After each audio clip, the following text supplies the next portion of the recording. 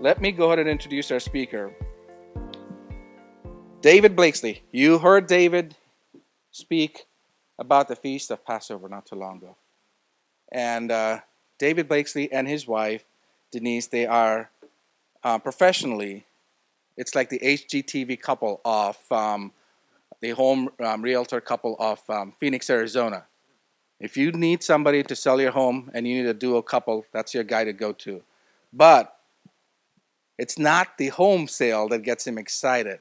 It's when he talks about God, when he talks about scriptures that gets him excited. You want to see this guy fired up? Just ask him a question about Old Testament, New Testament, and he'll tell you all about it. And he leads what they're passionate about. So let me read this, because I don't want to do a disservice to all they do.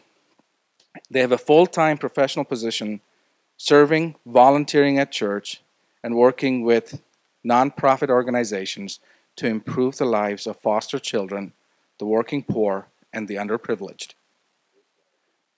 As Bible-believing followers of Jesus Christ, they see the Word of God as a commission to join God in His work of blessing Israel and spreading the good news that Jesus is the way, the truth, and the life.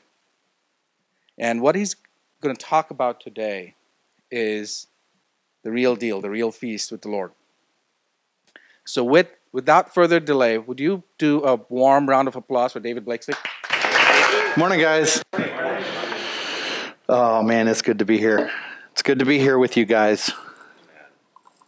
We'll get the sound dialed in a sec. But you guys can hear me okay? Last week, Jim Herman asked me, how are you really doing? I love that about you guys. How are you really doing? I got hit on my motorcycle. I'm hurting. I've got family dysfunction that we don't need to get into. I told Jim that I feel like I'm getting hit from all directions. You know what he said? Great! That means something really good is around the corner. We're going to talk today about something really good around the corner. And again, it's great to be here with you guys. And I hope that you'll see that this isn't a Jewish thing, okay? Because we're gonna look a little bit at Leviticus 23. Did I lose you at Leviticus? Good, because they're the feasts of the Lord. They're biblical feasts. It is, as Shaw said, the full meal deal. We talked about Christ in the Passover back in March. He fulfilled it. But you know, we've got worldwide pandemics. We've got earthquakes in diverse places. We've got wars and storms and civil unrest, chaos. And then closer to home, we've got people that we love that are being affected with COVID. Ted, how you doing? Some aren't. I've lost loved ones to COVID, and I bet most of you have as well, too close to home. So we've lost loved ones, losing jobs, mandates that are unconstitutional. We won't get into the politics here, right? Losing a spouse in divorce, being alienated from your kids, or just friction in relationships that hit way too close to home. We're all going through it, guys. What in the world is going on?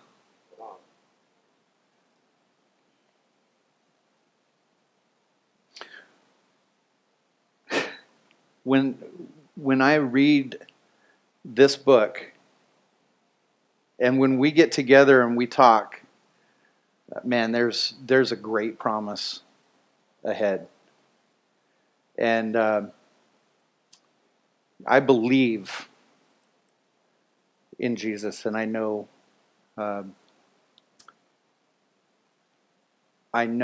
most, if not all of you do too. Hey guys, don't be surprised at the fiery trials that you're going through as if something strange were happening to you.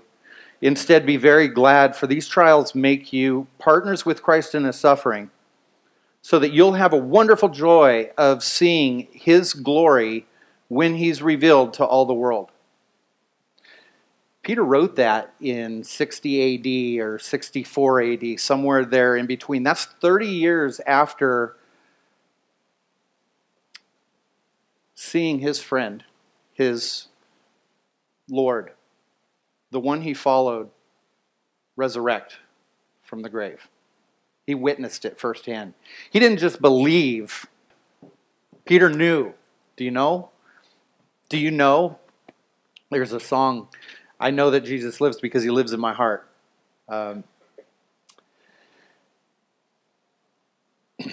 Many of you have believed for many years. I have too.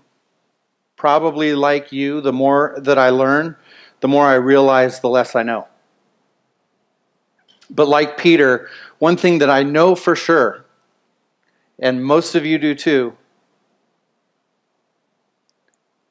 is that whether we believe it or not, it may have some impact in friends and family around us, but it could potentially change the world, but it doesn't change the facts. God said it, and that settles it. I can't tell you how many times I've read Matthew chapter 20, maybe 25 or 30 times. But this last Tuesday and Thursday, I learned so much more with many of you guys. Probably about half of you in this room have attended a midweek study where we go deeper, and right now we're going through the book of Matthew. Remember, Jesus had pulled Peter and the other disciples aside and said that the kingdom of heaven is like a landowner who went out early and hired workers. He went out again at about 10 o'clock in the morning, and he went at noon, and he went at the end of the day. He hired some more. He paid them all the same, and the early workers cried foul. The landowner said, "Didn't you agree to the wage?" He's talking about salvation, by the way. "And can't I do with my resources as I wish?" He knows the plans he has for you, plans to prosper and not harm you. He knows that he sent Yeshua, Jesus, into the world to fulfill the table that he set for this great banquet that he wants all of creation at. Peter wrote 2 epistles towards the end of the Bible, and he talks about this knowing. It's intimate. It's not just a surface belief. It's not hopeful, wishful thinking. The word he uses is epignosis, and it means intimate, a recognition of the truth. This video talked about the 500 that witnessed so that nobody can deny the resurrection of Jesus. This is not written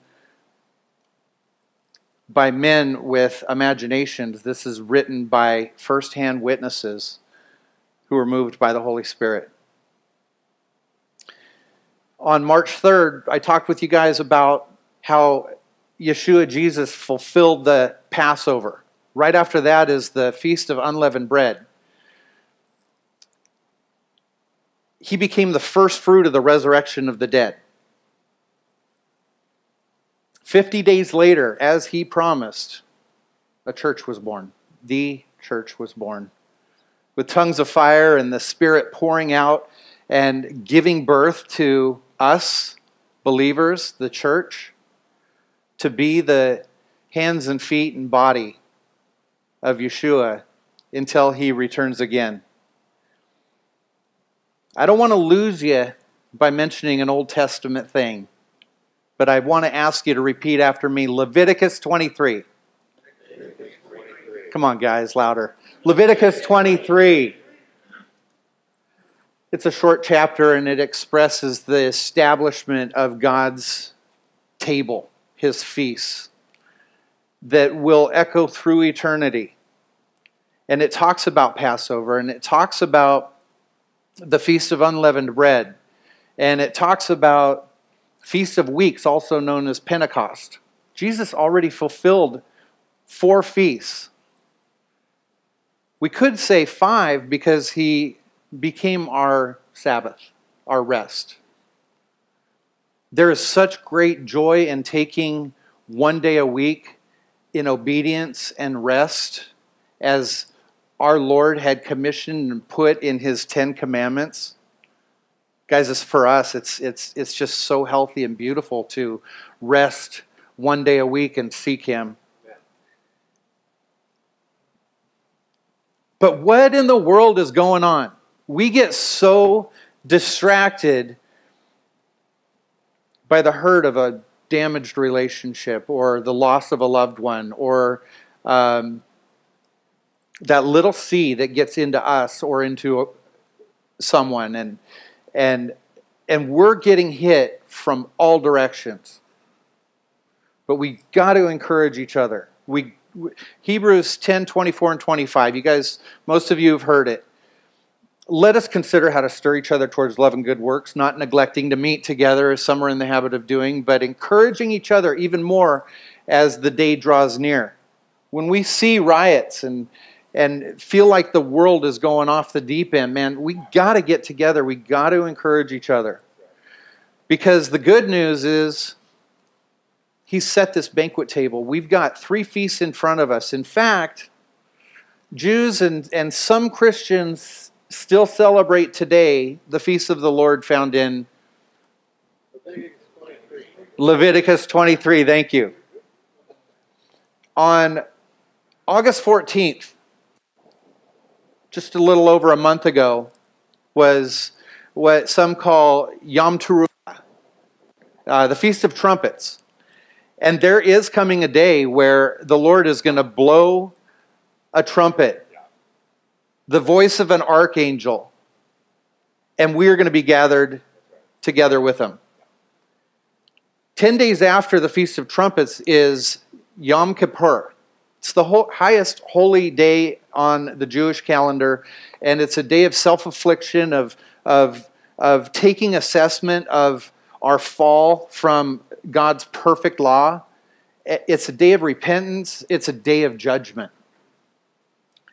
We who are covered by the blood of the Lamb are exonerated. But there is judgment coming on the world.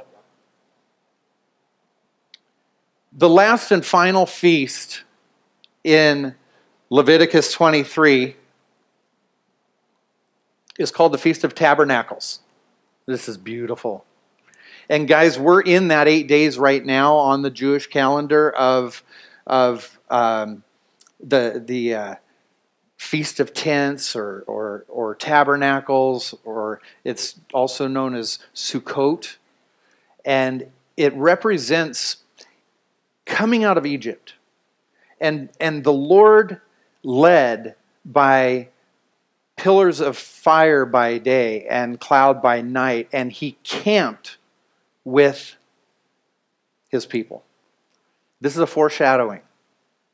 For 1,000 years, we're going to get to dwell with the Lord. And to infinity and beyond, guys. And this is something to look forward to. So when it seems like the world is going crazy, it's not falling apart. Everything is falling into place. We're going to take about a 2-minute break and get in groups of 4, 5, 6 at the most, please. We've got 4 questions and about a half hour to just talk about if it's true that God has set this table, He's building His house with many mansions.